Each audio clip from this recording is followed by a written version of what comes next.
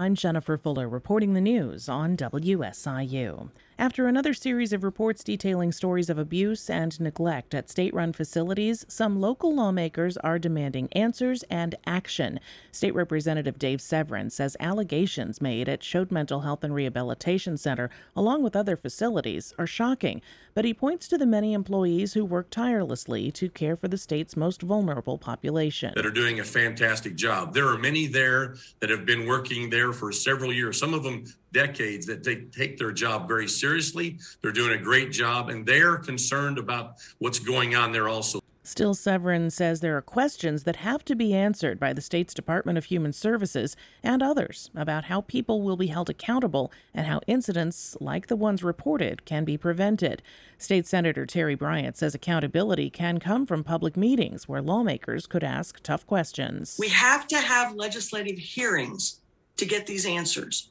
We've asked for them in the past. We've even gone so far as demanding them in the past, but it just has not happened. So we need this administration to go on the public record. Accounts of abuse, neglect, and other issues in state-run homes were reported by ProPublica, Capital News Illinois, and Lee Enterprises. You can find those stories at our website.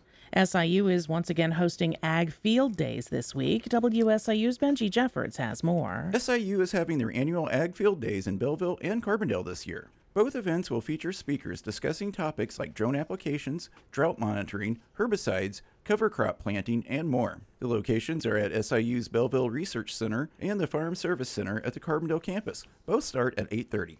The events are free and open to the public, but registration is required for the Carbondale event. For WSIU, I'm Benji Jeffords. One person is in custody, and police say they're looking for at least one more after a home invasion yesterday morning in Carbondale. Police say 31-year-old Dakota Mitchell was arrested after he was identified as one of the people who broke into a home in the 1000 block of West Gare Street. Investigators say the victim was beaten.